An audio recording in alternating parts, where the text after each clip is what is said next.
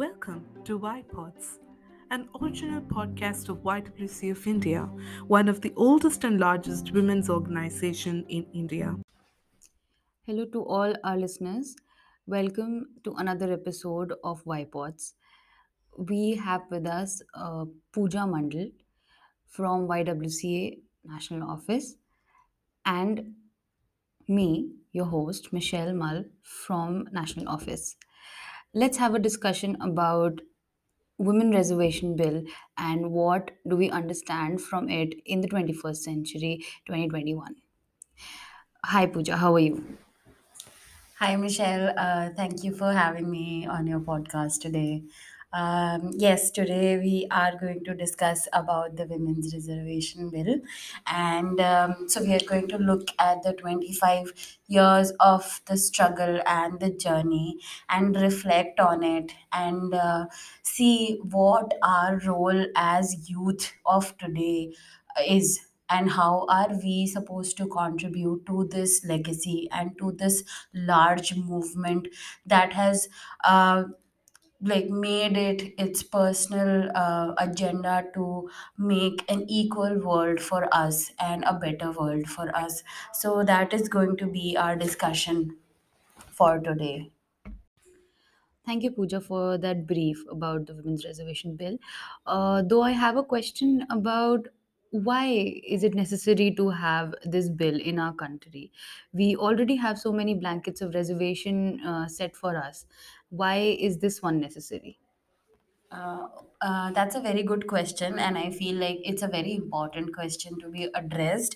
But I would like to actually give a little bit of statistics before I go into the why, because I feel that the statistics that I'm going to produce here today is going to help me in answering your question and giving a strong argument as well. So, is that okay? Of course, of course. Okay, so giving a brief, we have to see that the debate of women's reservation bill was first introduced in September 12th, 1996. So the introduction was of a constitutional amendment bill that sought that there should be reservation of one third seats of in our parliament for women in the Lok Sabha, and which is the lower house of the parliament, and state legislative assemblies. And it also talked about rotational seating or rotational seats that would be given in under this reservation bill.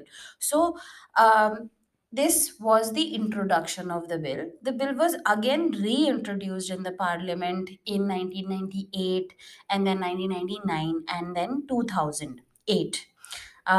Then in 2010, it went as far as getting passed in Rajya Sabha.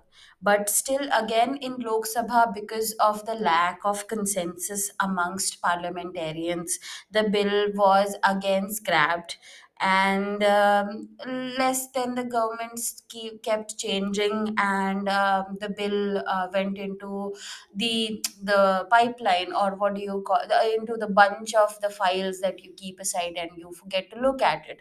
So that has been the response of our government, or governments that have come in the last 25 years.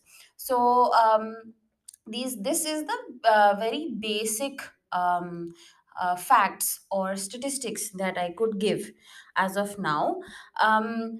So let's now talk about why. Why are we asking for the women's reservation bill? So if you look at the women's representation in electoral or in um, global politics, or in our country's politics. So the global average comes up to 25.8% of women's representation in political spaces, or legislatures, or any electoral boards. Whereas when we come back to our own country's data, it stands at 14.4% as of 2019 elections. That was 2 years ago. So and India records the highest number of women's representation in 2019, which was 78 representatives out of 543. But I would say what is sad is that we began in with 25 representatives, which made up to 4.42% of the total representation received. And in the last 70 years, we have been only gathered 10% more representation in the parliament. And this is without any kind of reservations being planted, or like any kind of support. This is like the normal channel. So it should come as a sad fact that in the last 75 years, we couldn't up bring up the percentage to even 20%, for a population that is 48.5% representation of women are represented in the parliament through a 14.4% of representatives. Thank you so much, Pooja. Those statistics were interesting and alarming that even after 70 plus years of independence, we still are not getting even 20% of representation for the past so many years.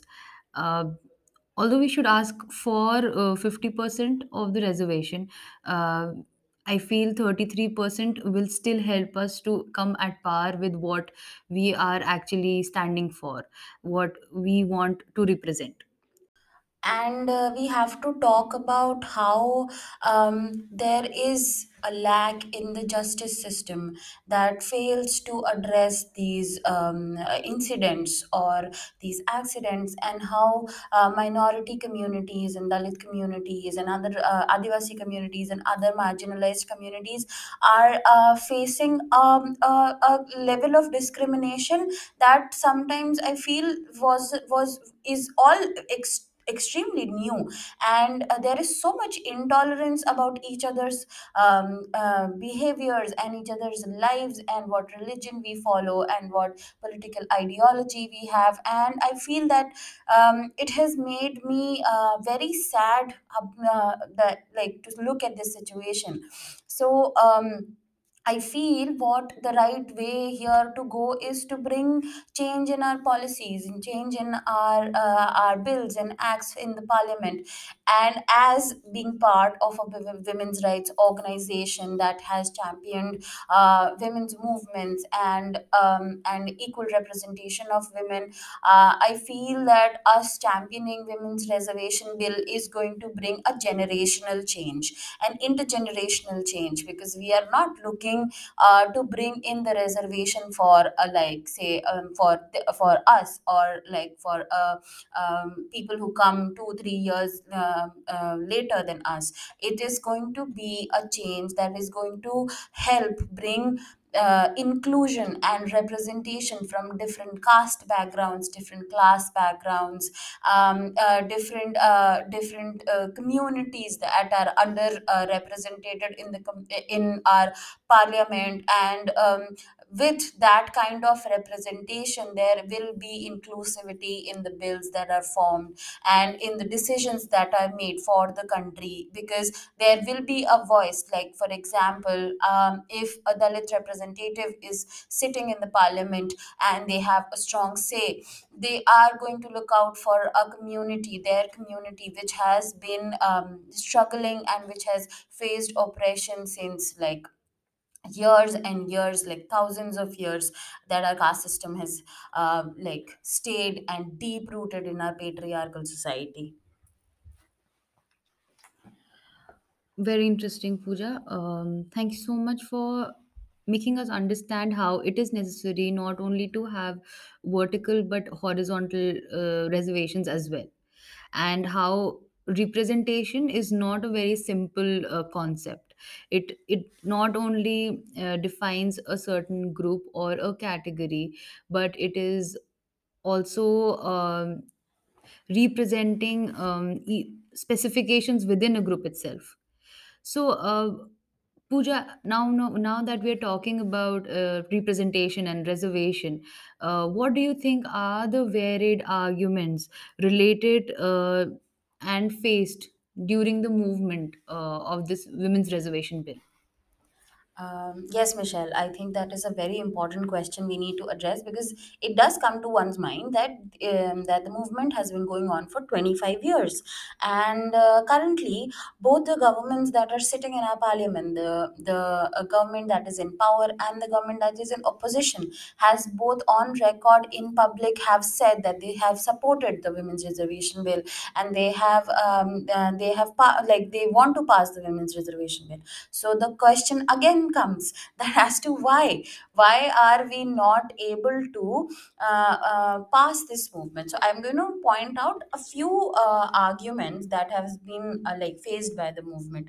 So it does not come as a surprise that we live in a world that restricts women from achieving equal representation in like every arena, in every field. And this has happened through suppression of women's rights, and through creating these extremely difficult social barriers for women.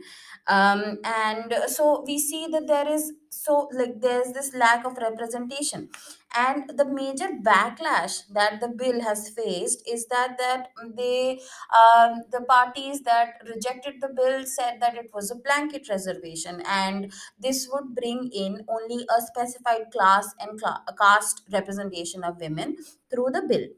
When it was reworked, it talked about bringing in horizontal perspective. But we have to take into account that the reworked bill was rejected again in the parliament in 2008. So how does that happen? So here we have to understand that women face the challenges of breaking the strong set patriarchal values and structures that are there, and there is this inherent fear of the dominant gender to share the power and the space. That remains our biggest challenge that is being faced by the movement, that there is the dominant gender, that is fearful of more women into a space where they'll have to share their space, and there will be more arguments against any kind of proposal that they bring on the table. And like on the other hand, we keep encouraging women to consider career opportunities or job opportunities that are like more feminine or more ideal for a woman, or ideal for a good woman. And the whole perspective of a good woman into politics is not like something that can be digested by our Indian society. So this further establishes the regressive structure and the construct of femininity and the role of a good woman. And I feel that it stays as one of the major challenges that we face today, that the movement faces today. Interesting, Pooja. Thank you for mentioning how it is also important for women to be representatives in a political structure, and how being part of politics is, it's not only a dirty game, it's also in sort of bringing revolution based on policies, bringing revolutions based on uh, different schemes we have, and having a woman's perspective to our sarkar, to our government, in our government, will bring a very wide range of change in our schemes, in our policies, in our different provisions that we provide as a country to our citizens.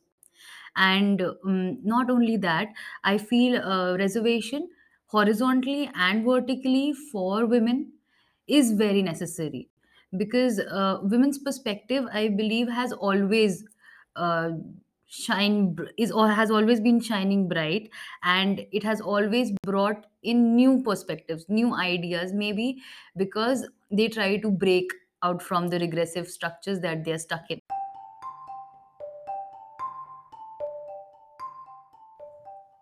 So, now as we are concluding our session for today, I request all our listeners to Catch us on Instagram and Facebook and let us know what do you think about women's reservation bill. You can find us at YWCA India. Thank you for listening to YPods. Stay tuned for more.